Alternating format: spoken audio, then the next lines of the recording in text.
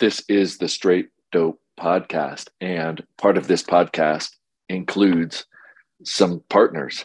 One of those partners is Mile High Shooting. They are a one-stop shop for optics mounts, suppressors, components, firearms, magazines, nylon gear, and more. They support law enforcement and military programs and anything that you're going to need for precision rifle journey. They are a dealer, the dealer for Accuracy International, Spur, and have a lot of ammo and reloading components. So go to their website, milehighshooting.com, and support a company that supports shooters like crazy. I have seen them put hundreds to thousands of dollars on most of the matches that I've been to myself. They give back as much or more than all of the top sponsors for matches, which is very hard to do. And they often have sales and discounts in addition on their website when you go there to visit. It's a great place for factory ammunition and other stuff. So check it out, milehighshooting.com. Thank you.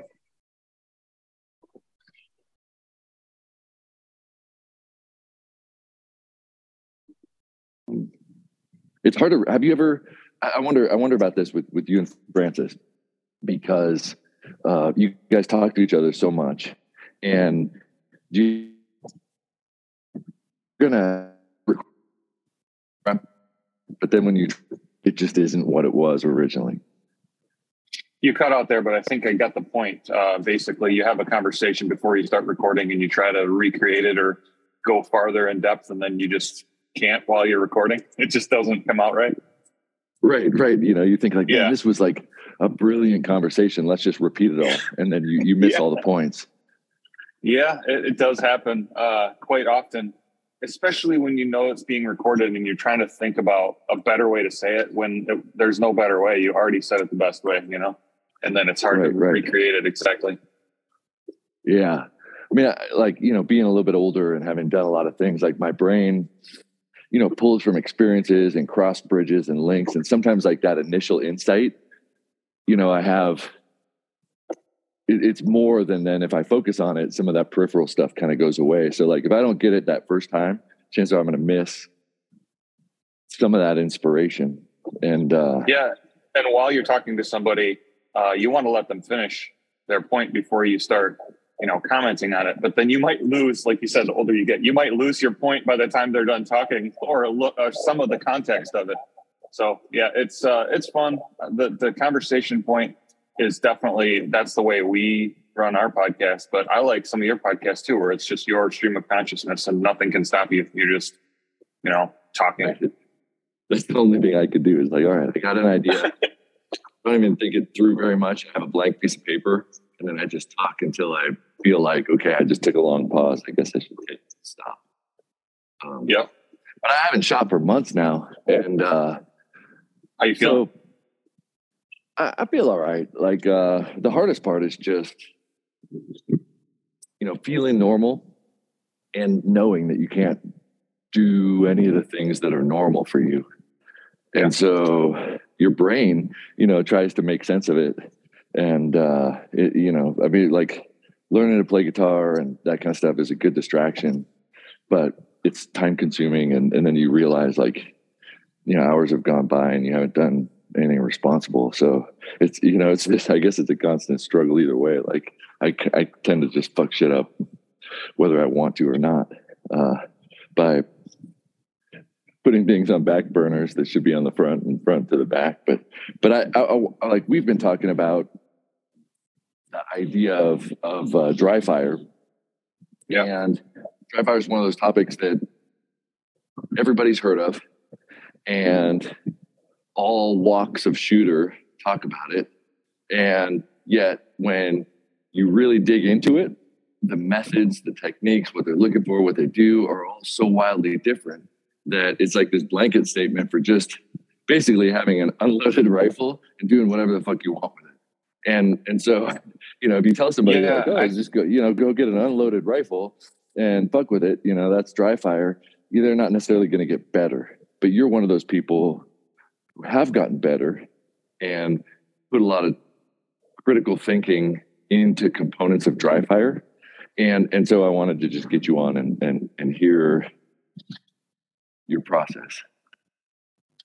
Yeah, a couple points that come to mind right away is, like you said, Dryfire is like a super sexy buzzword, buzz term in, the shooting circles that we hang out in. And I think people are like, oh yeah, I'm going to get the Dryfire stuff, and then it's going to solve all my problems, or at least, bring them to the light of day, and then I can work on them. And then they get the adapter, they get the cards and the data, and whatever, the billboards, and they just never do anything with it. I know so many people that have the kits and they don't. They just shoot their club matches once a month and then get disappointed when they're not getting any better. So just having the stuff, just like having an awesome rifle, I mean, you have to go shoot. So it does take work. It's not like something that is just going to be like, oh yes, it is free because you don't have to spend live rounds and components, and you don't have to, wear and tear in your barrels and stuff like that. But it takes just as much, if not more work, to actually get a huge benefit from it, Yeah, you have to know exactly what you're doing. You have to know what you're looking for. Yeah, the other thing is that I will say that it is single-handedly made me, not single-handed, it is the largest component of what made me the shooter that I am today.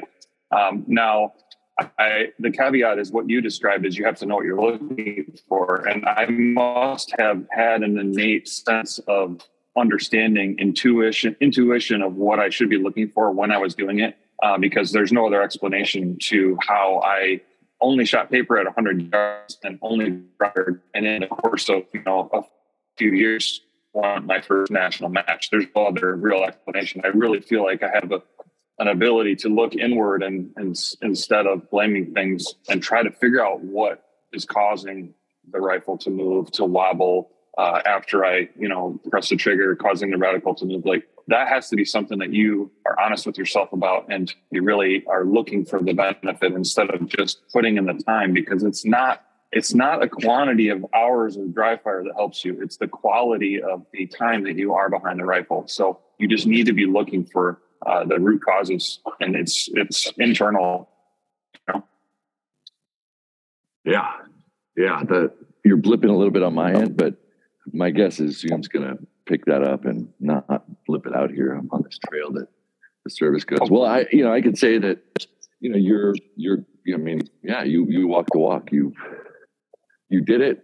It paid dividends, and you got to the level that you're at. I could say that for myself. It was almost identical, except that I didn't Dryfire. I shot paper at 100 and changed my shooting and understanding how I think about it. But now, like I've got this monthly training group, and a huge component of it is Dryfire. And all of the Dryfire, I always tell them, these are cognitive exercises. Like, these aren't just, run the bull 100 times and, make 5 good, clean, trigger presses, or, whatever you hear. I'm trying to make up a generic, like, this is what I do Dryfire. I lay down in the living room floor while I'm watching TV, and, I've run the bull 1,000 times. And, it's like, well, all right. Like, that's cool. Or are you being sarcastic? I'm being sarcastic. That's stuff that I've heard people say, like, oh, well, I'm watching TV. Oh, no. Yeah, I was saying that, like, in the past I had heard, this is what I do when I'm Dryfiring, and then it's basically just mindless reps. And it's like, man, okay, now we got to take all the mindless reps out and make them mindful reps. And it doesn't take that much before your brain is kind of overloaded. Well, I will make a comment on the mindless reps, because I think there is value in certain aspects of that. One of the things that I trained very early on was my breathing cycle, and linked that to running my bolt. And that is something you can absolutely do sitting on your couch or laying next to the couch or whatever. So I'll just describe it and tell me if it resonates with you. So my firing hand touching the bolt is my gateway for my inhale. So after I fire, I should already be at my natural respiratory pause. I engage the trigger, the firing pin drops. And then as soon as I go up to grab the bolt handle, Now I'm inhaling again. And then as I'm closing the bolt handle, I'm exhaling. So literally it's physiological at this point. I cannot run my bolt without inhaling and exhaling really quickly. And it is the same pace as my bolt run. So if I'm running slow bolt, I inhale slow and I close it slow. And those are usually times where I'm trying not to disturb the rifle. But there's times where I'm trying to just get another round on target, and my breathing cycle matches my bolt run.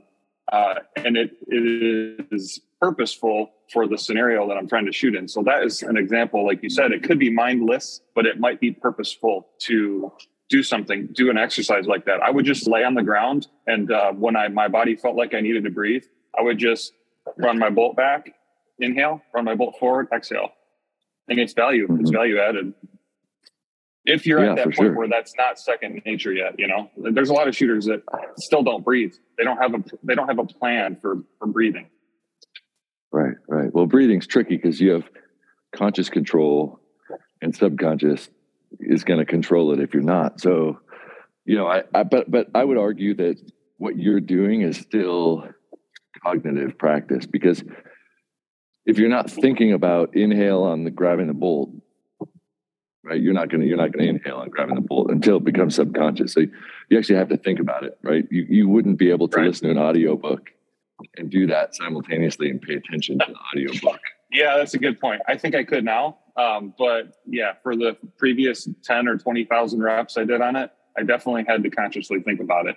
Now, is it perfect? I would say maybe no, but I would venture to guess that if you videotaped me on every stage at a match, it'd be pretty much, 9 times out of 10, you'll see me inhale and exhale when I run the bolt. And to me, that's a process now that I don't have to think about. And I've had many people, ROs, get close to me to try to get the shot timer to go off in the last round or whatever. And afterwards they're like, holy crap. Like, first of all, your breathing cycle is super audible, and that's intentional on my part because I want to know that it happened. And then second of all, your fundamentals are like every single time you're doing the same thing. So yeah, like I feel like that's emotions by fire pretty much. Yeah. One of the things that I have like my folks do is we isolate fundamentals and then think about where they're playing the biggest role and how to understand them. Because I don't think that, well, when I was shooting early on, I remember seeing a video of Jake Vibbert. And Jake Vibbert has his breathe, trigger, follow through. And he did the same thing. Breathe, exhale, close the bolt, pull the trigger, follow through. And I practiced it. But then later on, I realized that for me, that sequence wasn't as effective. But the components of that are necessary. So what for you produces the best results? And there's a little bit of a play. So I do the same thing you do, more or less, except that I inhale on the closing of the bolt, not pushing the bolt forward. I breathe in. And that was a big difference technically on how I shoot. Then inhale while I'm grabbing the bolt and then exhale and shoot. And my guess is you probably think, well, that's going to add time to the process. But for me, pushing the bolt forward is such you're already moving the rifle. And so moving the rifle with the inhale forward was an easier cue for me to follow through. And it was a reminder from either end, like, oh, I got to close the bolt. I'll breathe, I just end up inhaling. Or if I need to inhale, like naturally, because I've been running, some of the field matches here, you'll run a couple 100 yards into a stage, and then your heart rate is high, and your breathing is off. And if you force your I think if you force yourself out of your breathing cycle, everything gets kind of fucked up. But if you are like, okay, I'm ready to shoot, but you're breathing really hard, that you can't control that as much without adverse effects. So I just time it to like I'm going to close it on my inhale so that I can shoot my trigger. I can do my trigger press as soon as I need to exhale, and that I know that I can settle the rifle in that time. And so I can be, at a high output physiologically and shoot better if I time it, if I do it with the I'm pushing my bolt forward and closing it on the inhale. Then, because I think when I was doing those events and then training for them, what I would notice is, let's say I'm running and I get my heart rate to like 180. If I inhale when I grab the bolt and exhale, and it takes me a sec to settle the rifle and my heart rate is going, I'm trying to stay in that respiratory pause longer than my body wants to allow me to not inhale again. Does that make sense? Right. Yeah, absolutely. So it sounds like you have a process for it. It's definitely different. But. Yeah. So for me, it was driven from the physiologic response of, getting rid of carbon dioxide, right? Because if you're healthy, carbon dioxide,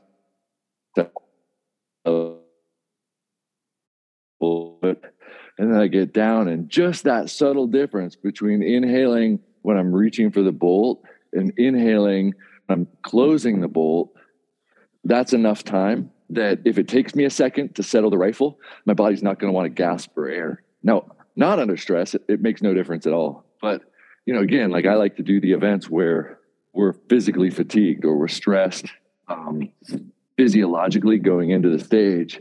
And to me, like that's like 2 seconds. I need those 2 seconds, right? Yeah. I need those 2 or 3. Yeah, that's the difference of the different type of competition for sure. Like I'm never out of breath on a PRS stage. It just doesn't happen. So I totally understand where you're coming from there.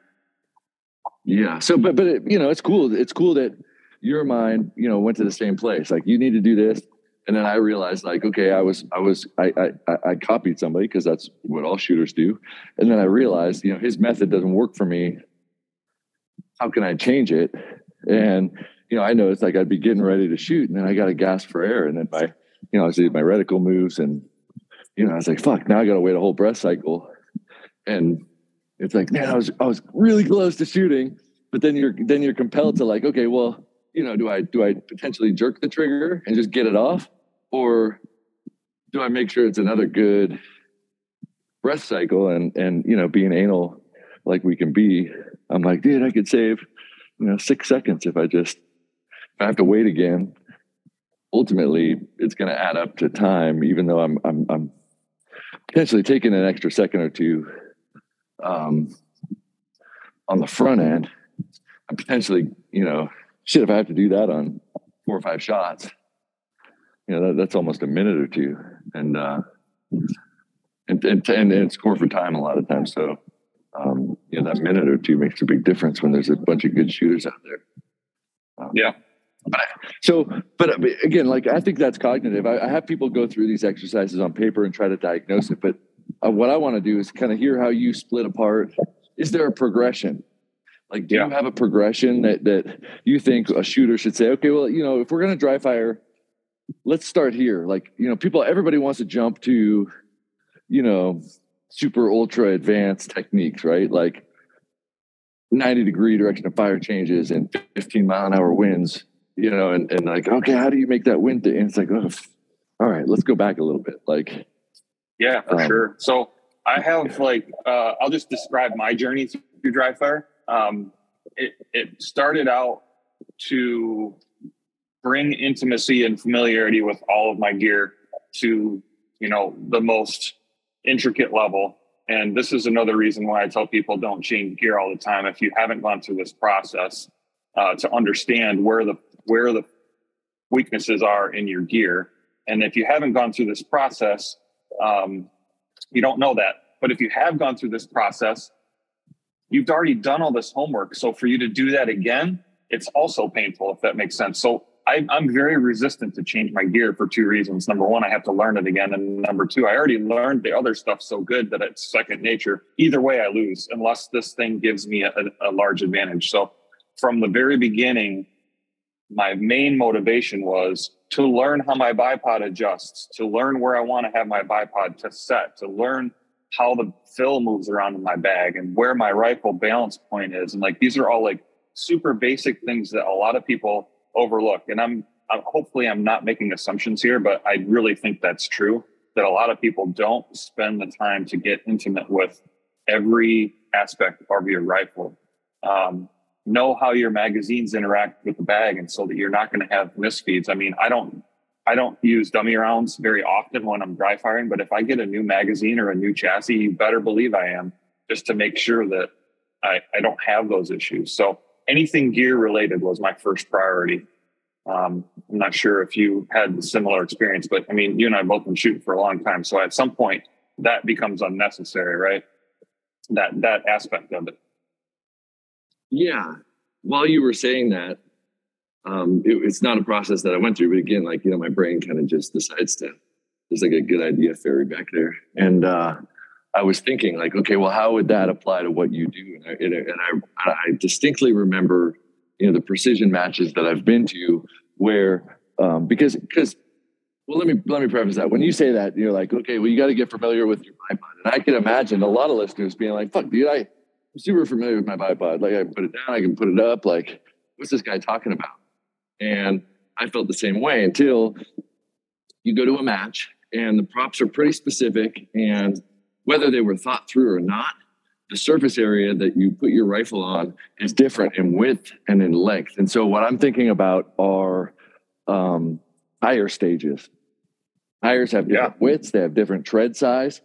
And if you cannot instantly look at the width of a tire or the tread of a tire or the thickness or the distance between where your bipod's going to go and get it there, you're going to time out on the stage in a precision. You're better off with just a bag. If you're not intimate with your bipod and bag, you're better off with just a bag. And then you might be leaving points on the table. Or you're leaving, there are tires. Time out because you're struggling.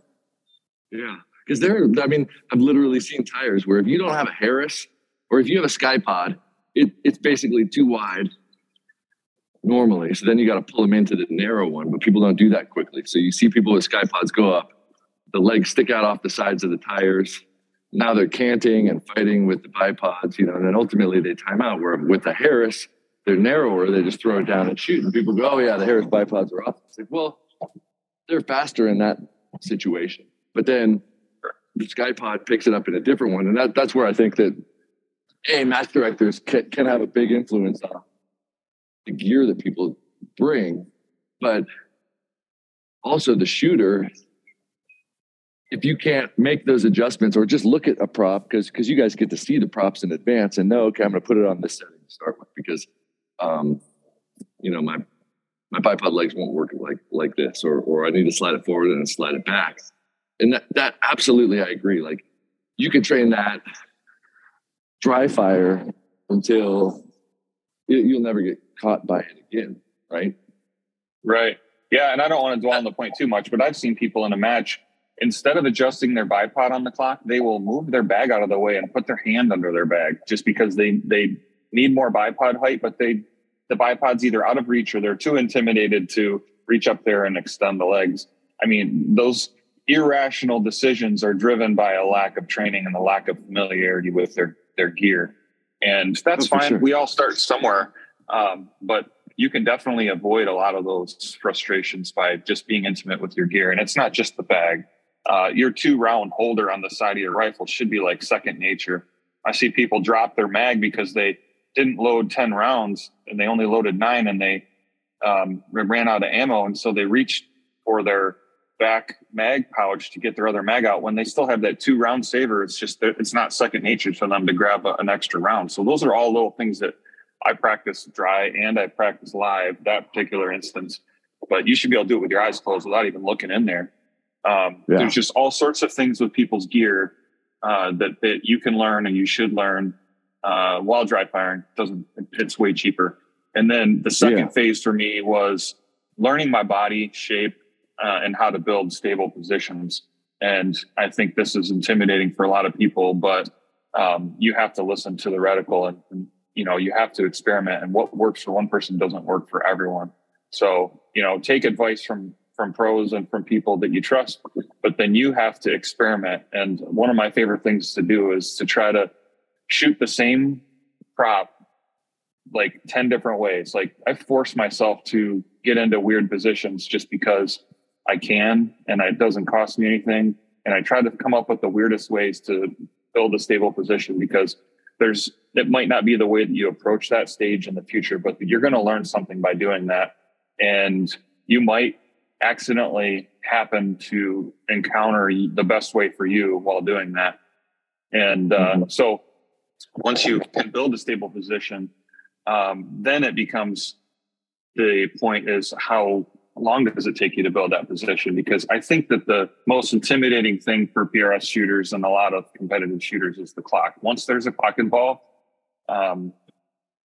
your mind gets scrambled and your anxiety level builds. So up until this point where I can build a stable position, I'm not even using the clock. Like, don't even bother.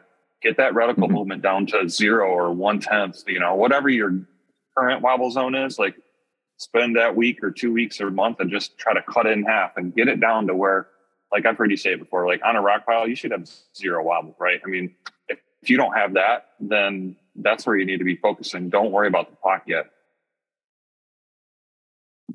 Yeah, 100%. Like with the equipment that we have now, granted, I can imagine some equipment where you're going to have a little bit of wobble, but you should be striving for no wobble. Like, and people say, well, how much wobble do you really have when you have a bag up on your tripod and you're standing on 0? Like, there's no wobble. Oh, well, I get a lot of wobble. Well, then I wouldn't pull the trigger, right? But I'm just going to make a short story long or just point out the obvious here. So far, neither of us, but particularly you, haven't just talked about like, okay, I'm going to recreate a stage and like pull the trigger a bunch. Like, you haven't talked about pulling the trigger at all yet. You've talked about, essentially how you think about Dryfire, and how you think about Dryfire, I think, breaks the mold when people started listening to this. Like, oh yeah, I know all about Dryfire. How many people are building positions and checking for stability? How many people are having positions that require gear adjustment and then having to adjust it and figure out how long did that take? What steps did I have to make? What did I notice? How did you make those decisions to be able to do that adjustment? And is there a better way? I mean, in that regard, you and I are in exact agreement that that's Dryfire, right? It's not pulling the trigger necessarily. Right. I mean, you can pull the trigger. 100%. But I mean, we'll get there in the conversation, I'm sure, but I agree with you. It's a waste of time to talk about that stuff without talking about, in my opinion, what should come first. So I think we're in agreement there. Yeah. So when you're doing that, and so you've talked about, building a solid position, understanding your body. How are you, is kind of a rhetorical question, but how do you measure, how do you gauge that? Like, what are you using to know this is a good position? What are you using to know, this is a solid position that I would shoot from, versus this one isn't a good position? Because I imagine some people are like, well, how do I know if it's a good position if I don't shoot? This is the question that almost shouldn't need to be asked, but I'm so glad you asked it, because it seems so obvious to you and I dancing around the answer to this question on the phone right now, but it might not be obvious to everyone. So I'm glad you asked it. So I will say there's 2 things that I'm really focused on. Number one is reticle movement, and that's obvious. People are, like, oh yeah, wobble zone. But the other thing is, do I feel any tension anywhere in my body? And if I do, can I hold that? Hopefully I don't, but if I do, can I hold that position for an almost indefinite amount of time? Because if you can't, then, the fundamentals of marksmanship, say that you should have a relaxed body, and you should be using bone structure whenever possible to link yourself to the ground and to the prop. If I kind of close my eyes, and if I can think from the top of my head all the way down to my toes, and I don't imagine any muscle group is tense, then, I mean, that's about as good as you can get. So if your position is comfortable, it's stacking bone structure, your reticle's not moving. What else is there? I think I do want to go back a little bit before that, because what we're talking about right now is natural point of aim, right? Mm-hmm. So I segregate natural point of aim into 2 categories. And the first category, in my opinion, is the most important, and that is the rifle's natural point of aim without you as part of the equation. I'm pretty sure I said this on our podcast before, and if I haven't, I'm sorry, but the rifle's natural point of aim means that the rifle is pointing at the target without you touching the rifle at all. and this is a drill I do with students, but even in matches, I will do this on the clock. Like I will relax my grip on the gun, relax my shoulder away from the gun, and see where that rifle wants to be pointed. You can do this very subtly without actually letting go of the rifle. But at the very beginning, and especially in Dryfire, when you're at home and nobody's watching, like just put the rifle in the bag, settle it in the bag, and is it pointed at the target? And it sounds really silly, but my rule of thumb is if I'm more than a target width away from the target, it's not a natural point of aim. I'm willing to clamp the rifle to the bag and steer it a little bit, but it's my limit is basically the width of the target. And some props are harder than others to get that to happen. So once I've segregated the rifle's NPA and say that the rifle has the natural point of aim, then I'll interact with it, with my body, my shoulder, build my position around that rifle's natural point of aim. So that's kind of how I look at it. And that's how I know that I am building a stable position that is going to be successful under recoil. And that's, I don't know. Does that make sense? Hey, are you there? Hey. Yeah, I got full bars. That must have been you. Yeah, it wouldn't reconnect, and I was like, holy shit. So I had to leave and join. And all right, well, there'll be a big gap. I'm going to turn off the video so I can shove it back in my pocket. But okay. Good to see you there driving. I don't know how much you got. How much of that did you get where I was talking about segregating rifle MPA from your body's MPA?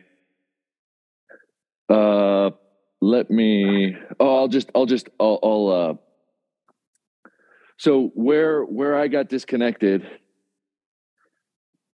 basically, as far as I know, I heard most of it, and then I started to ask. You said when you see a shift that's larger than the width of the target, you know that it's not good. And I wanted to stop because I know people shoot at different size targets, and just say that for you, your criteria. You're shooting pretty small targets if a listener is listening. And so I was asking you, like, if you're going to say on average, how wide are the targets that you shoot in mils? Yeah, I mean, 5 to 6 tenths is a normal PRS style match. Okay, so about a 1.5 MOA, something like that. So, at 12-inch plate at 800 yards. Or something like that, 8-inch plate at 500 yards, or if a user sees. So, but you're aiming center. Are you measuring the whole width of the plate, or if it leaves the plate? It's not even so much that I'm measuring the plate. It's that my eye is just saying, okay, am I close to the target with the rifle's MPA? And that's just a rough number I'm using. So if I see a gap on the side of the target that's half the width of the target or whatever, I'm okay with shuffling the bag and clamping it down a little bit to make sure it's on the target. Ultimately, the best case scenario would be as if when I settle the bag into the target or into the prop and the rifle, it is aiming at the center of the target without me even touching the rifle. And when I have people do this for me, or when I'm trying to train somebody on this, I'll say, shuffle the rifle, settle it in the bag. I say, saw it into the bag, so the fill is settled, and get it on target so that it is on the plate, and then let go of it. And I want to double check you. I'm just going to lean my head over without touching the rifle, and I'm going to look through the scope. And as soon as they settle it in and they go to let go of the rifle and get off to show me that it's on center, they're like, oh, wait, it moved. Like, well, yes, that's what we're trying to prevent. Try again. And then they'll start to get the feel of what it looks like or what the rifle feels like when it's not fighting back, if that makes sense. Because you can start 30 degrees off target, pan it to the target in the bag, and kind of just twist all of that fill to one side. And then you can still be really stable with zero wobble in that scenario. But if you have recoil, it's going to want to go back at least halfway or something to where it came from. I mean, there's no question about it that rifle came from a place and it wants to go back there unless you resettle that fill. Right. And then what I would expect are three different options, right? Option A, you hit the target, right? Because that can happen, right? Even if it's bad, you can still hit a target with a, that's just how shooting goes. You could make a bad shot and hit a target. So option A, you hit it, you don't, and it reinforces that bad habit. B, you miss off to the right. Whenever I think, I have a tendency to think right to left. So I imagine torquing the rifle into the left. Option B would be you miss off to the right because it's going back towards its natural aim, and you think, oh shit, it's wind. And then you make an adjustment, and then you shoot off the left or something like that. Or if you didn't change the natural point aim, you could probably correct that and then hit it because you're just correcting off of a naturally misaligned rifle. But then option 3, I think, is even worse, and that's you lose your sight picture. You have no idea what happened, right? Yep. And so, but it's, that's one of those things where you think like, okay, well, what's the right answer? And it's like, well, I don't know the right answer, but there are a lot of explanations for what happens, and you have to be able to diagnose that with repetition, and then ultimately, what you said, like, take it to paper at 100, recreate it, see the patterns that you see, and make a mental note of that. Because if it happens, it'll happen at 100, right? Absolutely. And it's worth. I think it's worth, whatever. If shooting is like $2 a shot, I mean, I don't put a price tag too much on training because, like, I think that all of the paper shooting I do is worth its weight in gold to understand things, because then you don't say, well, it's one of these 3 options. I say, well, yeah, I'm betting that it's this one. And more often than not, I'm right from having done those things. So how do you record your observations and keep track of that stuff? Because you can't just do it and be like, oh yeah, okay, this is good. Because ultimately that's enough reps and enough data points that you kind of have to have a record of it, right? Yeah, you're saying, how do I record Dryfire, or how do I just take notes at a match, or what do you No, just Dryfire. I guess I'm making an assumption about you, but the assumption that I'm making is that, like me, you realize that all of this data isn't going to do a ton unless you record it so that you could think about it afterwards. Yeah,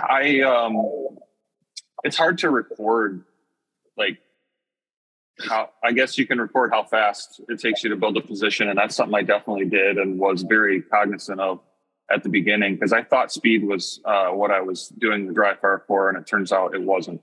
And it is, but at the very end of the process, I work on speed. So I record speed, but I literally video recorded. I would come up with a scenario. I would video record my very first try at it so that I had like a baseline.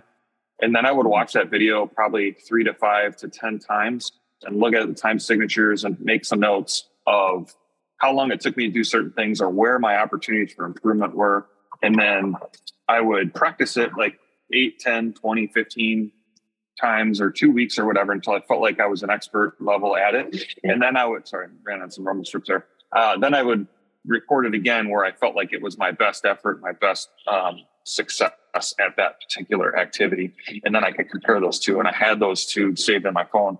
I love watching videos of myself shoot, because even in the most perfect scenarios where I've had the best success, I still see opportunity for improvement. And we all have to be striving for, perfection. It's a journey, not a destination. And once you sit back and you say, okay, I'm as good as I'm going to get, then people are going to get light years ahead of you very quickly. So I'm always looking for opportunities for improvement. And my biggest fear or disappointment or concern is that one day I stop seeing those things, because that I know that they're there, and it just means that they're not visible to me anymore.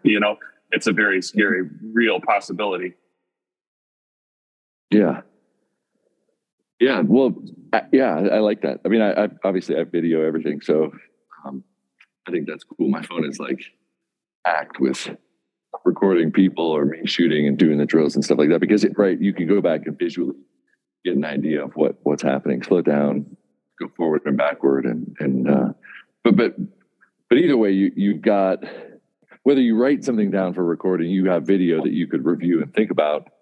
And I like that you consider it kind of a journey. I would describe it as an art or something like that, where even though we have outlets that obviously are clearly defined and there are goals in there, but the idea is just to become better according to your, whatever it is, right? That you're using it as an outlet for, and that could change over time, but your relationship with the rifle is going to improve across all of those outlets, which is pretty cool. So yeah, and your idea of what's good and what is better is always changing because the scope is getting better and your abilities are always getting better. So one of the most painful things for me is to there's two things, because I'll bring it back to music. Going back and listening to one of the first albums I ever recorded when I was 16 or 17, that is freaking painful. I don't like hearing where I was compared to where I am. And the same thing goes with Dryfire. If you look at those Dryfire videos that I have on the Dryfire Training Group Facebook page, the first few, the video and audio quality are lacking, but even my abilities, you can tell they're just totally different. And I think that's cool, but I also think it's not comfortable to review, because I look at them and I say, oh man, why was I doing that there? But it took that whole journey for me to think that way, to think that what I did at the beginning was crap, Yeah. But I mean, that's important. And it's also revealing, because at the time, if you asked you would say like, man, I got this pretty figured out. It's perfect. Yeah. Right. And then you realize, and just having that constant reminder, especially of yourself, of like, you thought you knew it all. Now looking back, you realize you didn't. And in the future, you're going to be doing the same thing for you today. And having that as a reminder, and then, being able to record it and document it and say, I'm going to put my ego and embarrassment aside and I'm making a record of my growth. I mean, that's what Gun Around the Sun, the Instagram, was exclusively, I'm documenting my rifle journey, period. Like, right. And I got shit on there that, I look back, I'm like, oh my God, this is crazy. And I don't know. I'm not as critical, as excited. Like, look how far I've come. And that's indefinite, right? You can just do that forever and forever and forever. And you see that with guys that are just in love with whatever their discipline is. One of my big projects and goals is to experiment, play with, and compete in the air gun phenomena that seems to be coming out, but has been around for a long time. Utah Air Guns is at the center of that. They bring in high-end specialty air gun components. They bring in rifle components, and they custom build people high-performance air rifles. Air guns often are divisions or used in like rimfire type competitions, but they also have standalone competitions. I believe that when it comes to training certain elements of all rifle shooting that have to do with fundamentals, the air rifle is the ultimate system to do that. So I'm going to be having podcasts and discussions and data unfolding about the use and benefits of air rifles for those specific components, and also discuss how they might not help with other components, right? Which makes sense. If you're going to shoot a 338, air rifle may help with some of that, and it might not help with other parts. But I think that Utah Air Rifles is leading the charge. And so I have ordered an air rifle to have in our classes for craft studies, for measurements, and for data. And I want to encourage you guys to look into their systems and reach out to Utah Air Guns. Follow them on Instagram and follow us. It will not only be on this podcast, but also on Sniper's Hide. There's a new air gun section, an entire section devoted to air rifles and what people are doing and unfolding, so that we can kind of hive mind and source data and then send you back to a shop that can put together a system for you that performs at the level that you need it to perform at, period. So until I have more to say, go check them out and hit up Sniper's Hide, check out the thread, and stay tuned for episodes revolving around or including data from the rifles that the guys at Utah Air Guns put together for us. And it changes forms, I think that you can let me think, like, when I was starting shooting, people would talk about, the prior heroes of shooting. A lot of them don't shoot anymore because people don't stay in the community super long time. And they would talk about these people with reverence. And then, you know, like, man, somebody at the top of the game, like, why would they quit? Why would they not shoot? Like, man, I never want to do that. And it's like, well, you know, that's part of life. That's a judgment thing that, you know, people evolve through life, but you are on your own journey, and people that stay in it, they have like this valuable depth, and you might not relate to what they do, but they could provide that guidance. And that's why I think like all the podcasts that are out now are pretty cool, because people are sharing their journey, and everybody's input is like, you know, I don't think it totally conflicts, but it's also like wildly different because of how we think about that. So let me ask you, first of all, you've mentioned the Dryfire training group on Facebook, but you know, just because people are listening, why don't you go ahead and just tell people what that is if they want to join it, how to do that? Yeah, so there's no formal thing. It's a Facebook page. There's no formal like joining it. You can just go and like it. And I think there's something like 40 or 50 stages that I did over a couple of year period during, you know, this quote unquote journey. And I was at the very beginning, like I said, I was learning my gear and stuff. So I would make stages that forced me to use the gear in a conventional and an unconventional manner. And I recorded it. And what I found that I was sharing it with a couple of people, like via Facebook Messenger or text.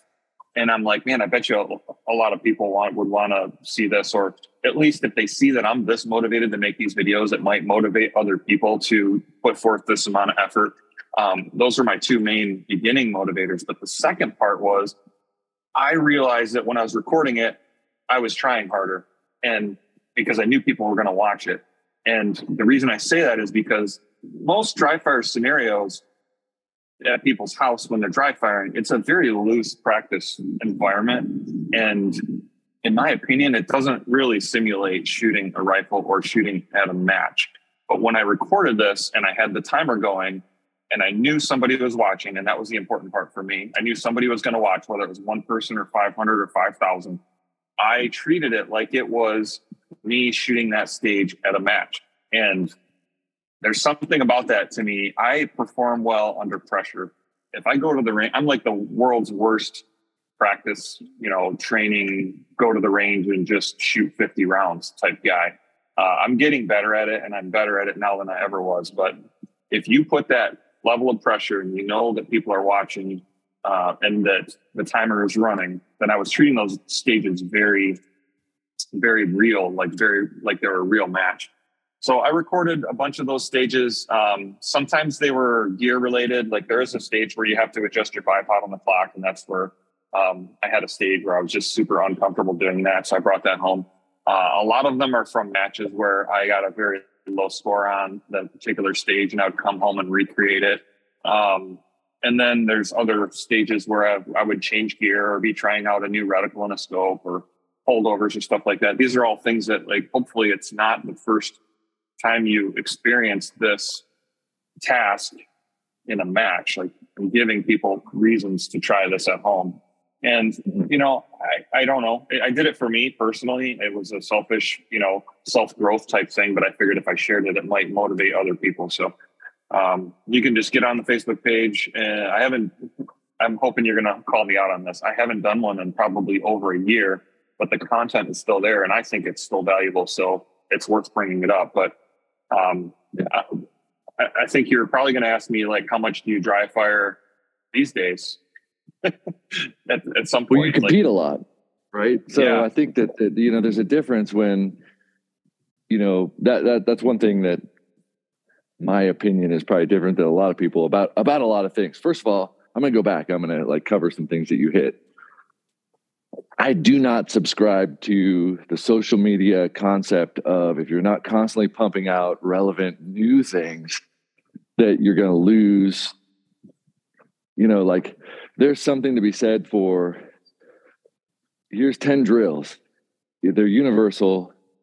They're going to be good for you to practice for the rest of your life. If you put out those 10 drills 10 years ago, I wouldn't expect there to be any updates for the last 10 years because they are what they are, if they still have relevancy. So I think that there's a difference that all of us face with social media and, especially podcasts. Like, it's kind of ironic because I got to pump out podcasts and, I'm trying to generate revenue and all this stuff. But I do think that if people expect to always be given the new shiny greatest thing, they're never going to ever have the time to try any of it, because next week there's going to be another one. Next week there's going to be another one. Next week, and like you said, you get used to the bag you have, get used to the rifle you have, and train, and you're going to be way better off. But we're constantly bombarded with new, and I think it is changed the way we think, and it's a real conflict for not only myself, but I think for shooters too, because you see way more shooters asking about gear, equipment, bags, this, I tried this technique, but then next week I tried this technique and I saw this video online, and then, that didn't change my shooting. And then the next week I did this because these guys said to do this. It's like, dude, so you watched a video, you went to the range the next day, you didn't see that, all of a sudden you went from like a mid-pack shooter to a winner. So that now you think that wouldn't make you better. So then you went to somebody else's training thing and tried that, and it didn't change your shooting. And it's like, okay, well, okay. Like, if you can't juggle, you watch a video on YouTube, my guess is the next day you're not going to juggle like them, right? It's going to take some time and effort, and you're going to have to put everything else, blinders to it, for a dedicated period of time. So for your Dryfire group thing, if you haven't updated it, I don't care. I think that's fucking awesome, because that basically, to me, that means if it's still up and people still use it, then it actually has value, right? So I think about that differently. And secondly, you compete all the time, right? You have podcasts, miles to matches. I'm driving to a match right now. I'm driving right now to a match. Right? Yeah. You guys record all your podcasts, literally driving together to matches. There's something to be said for, you only have so much time in the day. So if you're shooting matches all the time, that substitutes a lot of things. But a lot of people can't shoot the number of matches that you do. And that's where I think you come in with the Dryfire stuff, right? Well, I would just be careful by saying just because somebody shoots matches a lot means that they don't need a Dryfire. And I think mine was a transition from the fact that I learned all I needed to learn for the most part from Dryfire. And then after that, you either Dryfire to stay sharp, or you shoot matches to stay sharp, or you go to the range and you do live fire to stay sharp. I'm way past the stage of learning the core concepts, and I'm just in like that maintenance mode, So I do Dryfire, just not as much, and it's more of a chore for me to record it these days. So I know what I'm looking for when I do it, and I just get it done real quick. So I do still Dryfire. It's just, like I said, it's just more of a chore for me to make the videos anymore. And if somebody is as motivated as I was back then and wants to take over adding to that page, I mean, by all means, like, let's talk. Because I think people they are motivated by peers and peers' success and peers' drive, their friends and people around them. So if that page like continues to have on some regular frequency somebody that can come up with some stages or tools or whatever, I think like you said, it stands alone, but it could keep going, Mm-hmm. Sure. So let me ask you this. I'm going to kind of play devil's advocate a little bit. You go to a lot of matches, but there aren't that many good shooters at the matches, right? And people are going to argue with me and tell me that I hate competition and shit like that, but I'm going to say it anyway. Like, the average competition you go to, there's like 5 or 6 good shooters, and then 5 or 6 like decent shooters that could do well, but just as often do worse, right? And then what I mean by good shooters, they're constantly like top 10. Like, they're not going to go to a match. Well, if they say they're constantly top 10, then there's got to be at least 10 of them, right? Well, whatever. But I mean, because shit happens, right? But what I mean by a good shooter is every match they go to, they're performing pretty consistent. There's a certain percentage, like maybe 5% are that are there, have a chance to win the match, 10%, and then there's a couple of wild cards. So I guess I'm not sure. But that's not my point. Like, no, that wasn't the point. I was just saying, like, there's not huge incentive if you're going to compete because you're already in contention to win when you go to a match.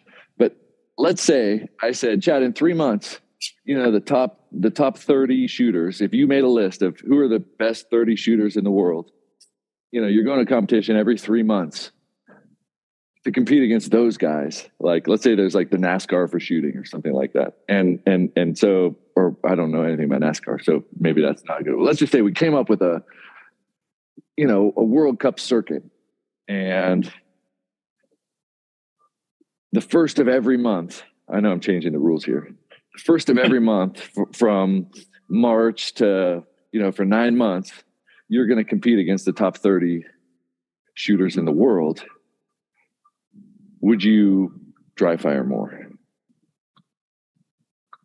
That's a good question. It depends on, personally, I probably wouldn't, because like I said, it's run its course for me. I understand what rifle natural point of aim is. I understand what my body's natural point of aim is, and I understand how to get into and out of those positions. I know my limitations. The live fire probably is more valuable to me at this point. So I'd rather go to the range and shoot some live rounds. But I think that there's still so much opportunity for improvement in the other 90% of the shooters. And, that's the bulk of the sport, is all those other shooters. So, I mean, I'm catering to those people with our podcast. You are doing the same thing with your podcast, or at least the ones that are motivated to move up to the top. So I think that if you're all those other shooters, absolutely you should dry fire more. Mm-hmm. So the vision that came, and it's totally fiction, but maybe somebody could relate to it. I'm imagining like, one of those old Kung Fu movies where everybody's fighting and practicing and doing all this shit. But then you got like the masters, and they just sit on a rock all day. And so if you're shooting, but ultimately the best shooters are just sitting on a rock all day, like that would be this argument philosophically or cognitively. I mean, there's got to be something that we could, make a bridge, even though it's a fictional concept of, at some point you've embodied the physical skills, the spiritual, cognitive, lifestyle, all that stuff would justify better shooters moving away from just going to the range and shooting rounds to doing less, right? And I guess like when I think about, if let's say you were like, Chris, I want you to train me for the World Cup, I would have you dry fire a lot, personally. And I know how good you are. I know how smart you are. And I would be having you do more cognitive stuff, because I know if I take all the good shooters and we just extract where they put a bullet, it's all pretty much the same. So what separates those shooters, right? But emotionally, right? Emotionally, we're attached to the shooting. But when it comes to the results that we want, I don't think at a high level it has anything to do with what we've labeled the activity and the results that we want. I think the results that we want are coming from that cognitive process that good shooters seem to get more often than not.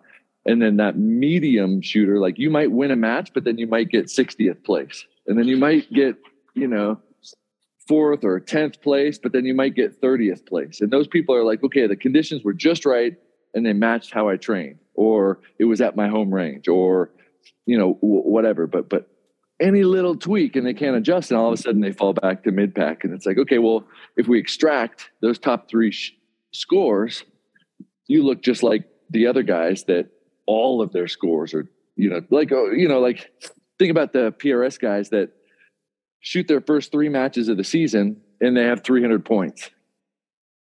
Yeah. That's different than a shooter that gets 300. I guess they don't, my guess is nobody's going to have 300 points that has those swings in the first place. But my guess is you can get a shooter that gets 3 top 10, 3 top 20 to 30, and then a handful of worse ones. And on paper, they don't look any different. And so, like, to make a short story even longer, this Kung Fu master that just sits on a rock in the woods, but you go up to him and ask him, how do I become the world's greatest Kung Fu fighter? And he just fucking owns you, right? That awareness, I think, can almost exclusively be capitalized by dry fire with paper references on the way to that. But at some point, I feel like, man, we don't even need to shoot. Once you get it all, given the parameters that you're going to perform in. And I don't know if that inspires you. A lot of things are jumping out. A lot of the things you're saying are jumping out to me. Like, I remember going to a pro match one time, and this was when, and he still is, like Ken Sanowski was just on fire this year that I'm talking about here. And he shows up early to the train up day. I don't think he fired a single round, like, all day. We were just chilling and hanging out and whatever. And me, I wasted all my energy that Friday, just trying as hard as I could. And he ended up destroying me. I'm pretty sure he won the whole match. But it just goes to say that sometimes, and most times, just because you try harder, just because you put in more time, it doesn't exactly equal the results. And I think what you were trying to point out is something similar, to where you need to have an understanding, you need to have a good mental cognitive process to get yourself through the most difficult aspects of your performance. But at some point, that stuff outweighs, and you can actually try too hard and expend too much energy, mental and physical, on the wrong things. So maybe Dryfire would benefit people more. Yeah. If they did it Another thing, all the time and more often. I think, like, pretty recently I said somewhere, because people have reached out, I said, like, my guess is if Jake Vibert took a year off, when he came back in a year, and I just picked on Jake because everybody knows Jake, I said, like, look, if he took a year off shooting and did whatever, like farm potatoes, if somebody gave him a rifle a year later, my guess is he's going to be top 10 because he's just that kind of guy, and he's embodied it like crazy. And I think that's kind of the example that I was driving to. And then the other one is that I get a lot of people asking me about my 4+1 training program, because there's not a lot of information out there on it. And they're like, well, I'm going to train, I'm going to do this, I'm going to do this. And then, like, when's the right time to do this? And I pretty much have like a canned response. I'm going to ask you to do things that are so different than what you normally do that it's going to be hard for you to accept that whatever you do now, you're going to have to disassemble, because what you've done till now has got you kind of plateaued where you are. And in order to move past that, you basically have to, like, disconnect your emotional ties to, but, Chad said this, and Phil said this, and Morgan said this, and say, like, look, that's great, but you have to do something almost entirely different to get better, because you're holding yourself back. And I think that's like, the Dryfire thing. It's like, man, if people don't Dryfire, why not? Like, what's the worst thing that can happen? You're not as good as you want to be. The odds are anything else is going to make you better. Why not try something? But I usually go to the range and shoot 100 rounds and, at the 1,000-yard IPSC and, call it good. Well, that's cool. But, why do you miss targets? How's that working for you? I don't know. I mean, I don't know the answer, but I do know that basically all of us, whatever we do, is keeping us where we're at. So whatever we do, it comes back to the very beginning of this conversation where we were talking about, like, how do you know if you're doing the right Dryfire? I think the right activity during Dryfire, and how do you know if it's being successful? I think Dryfiring in isolation without somebody giving you pointers, unless you had the mindset that I had at the beginning, like, somehow, like I said, I don't know how to describe it, but I had an understanding of what the purpose was. But unless you have some mentor, or you're using a Dryfire training group, or you have somebody like yourself that's coaching you on the side, and you're sending videos back and forth saying, yeah, man, your leg is not at a perfect 90 degree or whatever, or I see that there's no support under your butt when you're in the double kneeling position, or whatever the case may be. Like, it's very hard for most people to just in isolation do more Dryfire and get a benefit from it. I don't know if you agree with that, but I think that just more does not always equal better. Right. Totally. And I do think that really, ultimately, everybody can do it self-guided. I mean, that's why we have the podcast. That's why the craft targets are out there. That's why your Dryfire group is free. I think time is money. So it justifies having people that teach shooting, because it could shorten the gap. But if part of the process is you're fascinated with discovery and learning, it's going to take you more time, but it could be more rewarding. But if your desire is to shave time, the time and money equation there justifies having help from somebody. But I totally think that, all you have to do is start thinking like, okay, you get behind your rifle and whatever you're doing, the reticle ends up elevated. What could cause an elevated reticle? Make a list. Like what is it? Well, shit, that's a really vague question, right? So it should have a really long list. Why did the reticle go up? And if you're not comfortable enough to make that list, or you don't have enough knowledge to make that list, that's something you need to fix too. Like if you can't answer that question, what are the things that would make it an elevated reticle? And just the hammer, just the firing pin falling will move your reticle if you don't have a perfect natural point of aim on the bag and the body. I mean, for those that haven't done a lot of dry fire, they might think that's normal. Yes, the reticle could move, vibrate, wiggle, but in a perfect dry fire scenario where your rifle's at NPA, your body's at NPA, you make a perfect 90-degree trigger press, that reticle should stay where it's at, and that's the ultimate goal of it.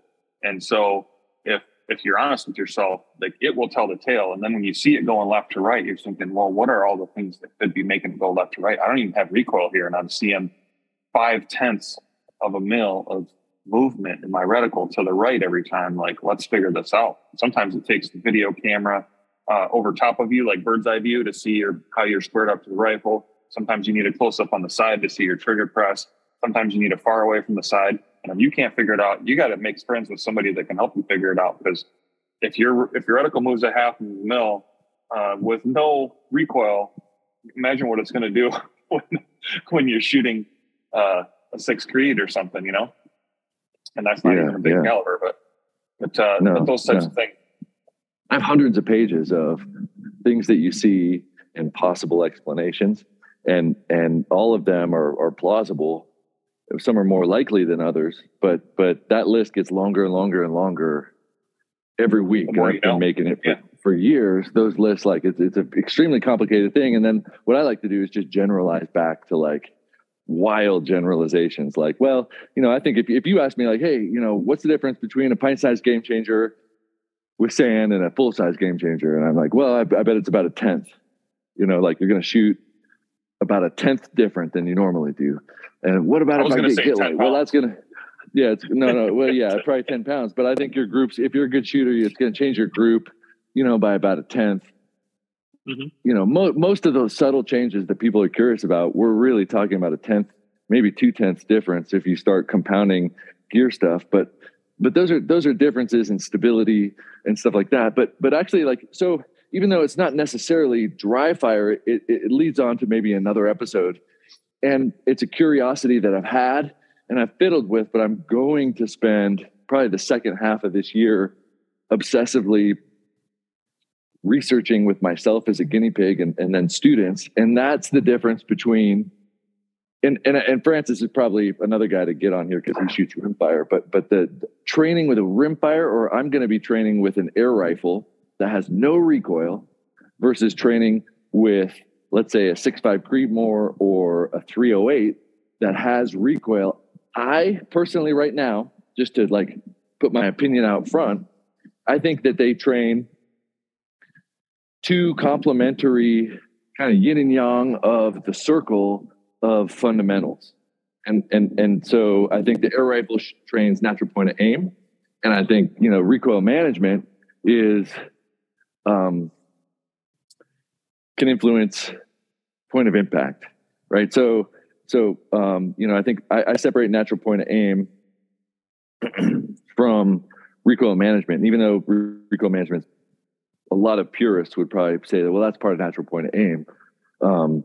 I separate the two, and I think that you need to train them separately. So I'm going to do that with an air rifle. But what are your thoughts on training with a no recoil rifle versus heavy recoil rifle? Or is it better to just train? Because I know Tate Streeter said, fuck that, just train with your competition gun.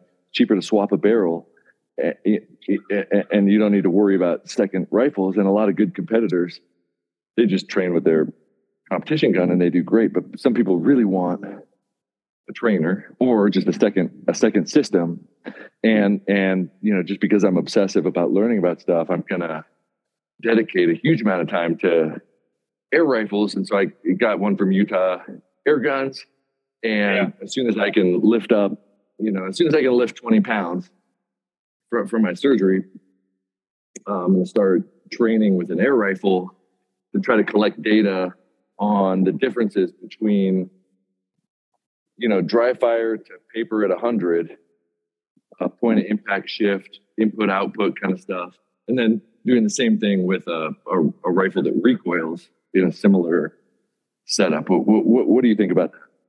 So I used to be pretty hard-headed on this, and now I'm a little more open-minded. I definitely agree with Tate Streeter, and 90% of the time, training with your match rifle is the best case scenario because you're getting intimate with the exact setup, the exact recoil, and everything that you are going to be competing with. But that said, you can't separate the fact that dry fire will get you the most benefit the quickest. So unless you're in that zone where we're talking about where all those fundamentals are pretty sound, dry fire is 100% your best bet. Now the question in the middle is like, what about the air rifle /22? And I've traditionally kind of not stayed away from it, just used it sparingly because I don't want to get lazy on recoil management. And I feel like I shot it so much a couple of years ago that I did get lazy at it. But I'm literally headed up the day before the match to a little small bore range that we have up at our club. And I'm gonna burn all the ammo I brought, like hundreds and hundreds of rounds, by doping out the range and working on watching bullets fly and watching where my misses end up. And then, just without knowing all the ranges, I want to see how fast and how many shots it takes me to dope out every single target on the range. And there's like 40 of them out there. So I might be there till dark. That said, I think the time is best spent in that order: dry fire first, then live fire. A lot of people try the 22 and that's where they live. That's where they stay. And that's awesome too. I know the 22 competitions are super fun. So, I guess, I don't know if that answers your question. I guess these days, my biggest bang for my buck is with my match rifle. That's my opinion. Yeah. Well, I mean, a lot of trainers are going to end up spending $3,000 or $4,000 anyway. You got to get a big rifle set up, and at what point is I hear cost benefit kind of stuff tossed around. It's like, man, it's going to be hard. You're not going to be, most people, odds are they won't be competing anymore by the time that cost threshold shifts. But I do think that I'm just really curious about. And I've talked to guys like Boyd Linder who are going to the World Championships for rimfire, and guys that do it a hell of a lot more than I do. I noticed that when I don't like my 22 really, but I can really drive it hard and it shoots great. But I don't shoot it the same as my bolt gun. But if I shoot it the same as my bolt gun, I do see effects. So what are the effects that you could use to bridge that gap? Like I'm really curious about it. So it's worth spending $3,000 or $4,000 on a setup for me to train that, just to learn. Like, well, I want to add a chapter to my notes of do this, see this, do this, see this, and I want to be able to separate the things that I see from, are they universal regardless of recoil, right? Or are they specific to recoil? And I think that's what you can separate with the two. And then we're going to bring the air rifles to our classes and say, like, during the fundamental eval, like, hey, shoot this rifle a couple times because I want to see where the things go. And then know, like, is your issue a recoil issue, or is your issue, underlying fundamental issue? And sometimes it's hard to separate those two because obviously with a 308 you have both, and one thing can mask another, and so I want to hash that out more. But I think you can't argue with people. But what came to mind when you were talking about that is that, like, man, if you go to a brain surgeon and say, like, I need you to just come in and fill in for me to do a knee replacement, like, they're going to be kind of awkward, right? I mean, not that they would actually ever do that, but the idea here is that, like, if you take a brain surgeon who's using, like, computers and technological things to be very still and do very, very micro surgical procedures, and you swap them with a guy that does knee replacements who's basically got saws and hammers. Like, they're both at the top end of performance, right? They're both surgeons, both positions, just like shooters. To do your specific niche, you have to specialize. And I think it would be crazy for somebody trying to win the AG Cup to shoot anything but their competition gun, right? Because you're a brain surgeon training for brain surgery, not a brain surgeon trying to go to a knee replacement competition. And so there are different things that when you dedicate yourself to specialization, that assumes something entirely different. But a lot of shooters, they're like, man, I like to shoot my pistol, I like to shoot my carbine, like to hunt, like to do this. How do I get better? And that's much different than I want to be a brain surgeon, right? I mean, I'm not calling PRS shooters. I guess I am calling them brain surgeons. So you're welcome. But I think your points are all valid. I think your points are all valid there. And one thing I just thought of that I think that the 22s and the air rifles are really good at is reinforcing really good trigger control and follow through, because there's a longer dwell time in the barrel with the bullet going third of the speed or whatever. So I think you can learn something by shooting, and you know what, Chris, shooting is freaking fun. So let's just shoot them all. Let's do it all. Heck yeah. All right, man. Well, I have to, I just got home and I have to get ready to go to an appointment, and you are getting yourself to a match. So good luck at the match this weekend. And maybe we could talk on the drive home if you're not recording a Miles to Matches episode, and we could do the next level. Because this has been, cut out for a second. Like a long time. It's going to be a long episode. Yeah, sorry. There's a bunch of bullet points about Dryfire that we didn't cover too. So maybe we can link those in, or maybe you can talk to Francis about, how he used Dryfire to speed up or whatever. So let's talk about getting faster. Do part two. We'll just make, this will be part one, and then we'll do part two, and we'll do the bullet points. Okay. Sounds good, man. And then if you want Francis in, I can ask him, or you can ask him, or we could just do a separate podcast. There's stuff that I learned from him or because of him analyzing my videos. That's why I was bringing up the fact that you should have somebody else review them if you're kind of stagnating. So I can talk about those or whatever. We can include him too, and he can jump in and weigh in on it. So I think that there's plenty more to talk about with it, and I think people will get benefit from it. Heck yeah. Well, then everybody gets to stay tuned, because that is coming. Wow. All right, man. Well, good luck this weekend, and we'll chat hopefully soon again, because it's fun to talk to you. Yep. Sounds good, man. Thanks. Have a good day. Bye. Bye.